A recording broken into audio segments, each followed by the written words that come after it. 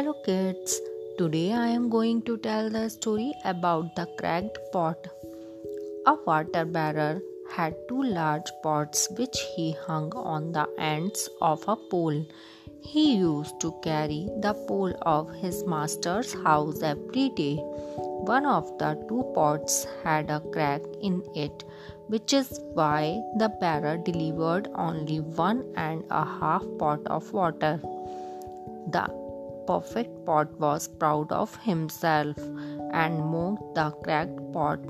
One day, the cracked pot apologized to the bearer for being imperfect, but the master smiled and said that he had planted flowers on the cracked pot side of the way. Unknowingly, the cracked pot was watering them, and because of this, the bearer was able to pick out beautiful flowers for his master's house. Now, the cracked pot did not feel ashamed of his imperfection anymore. Moral of the story: never be ashamed of your imperfections. Many times, these imperfections are a blessing in disguise. Thank you and bye bye.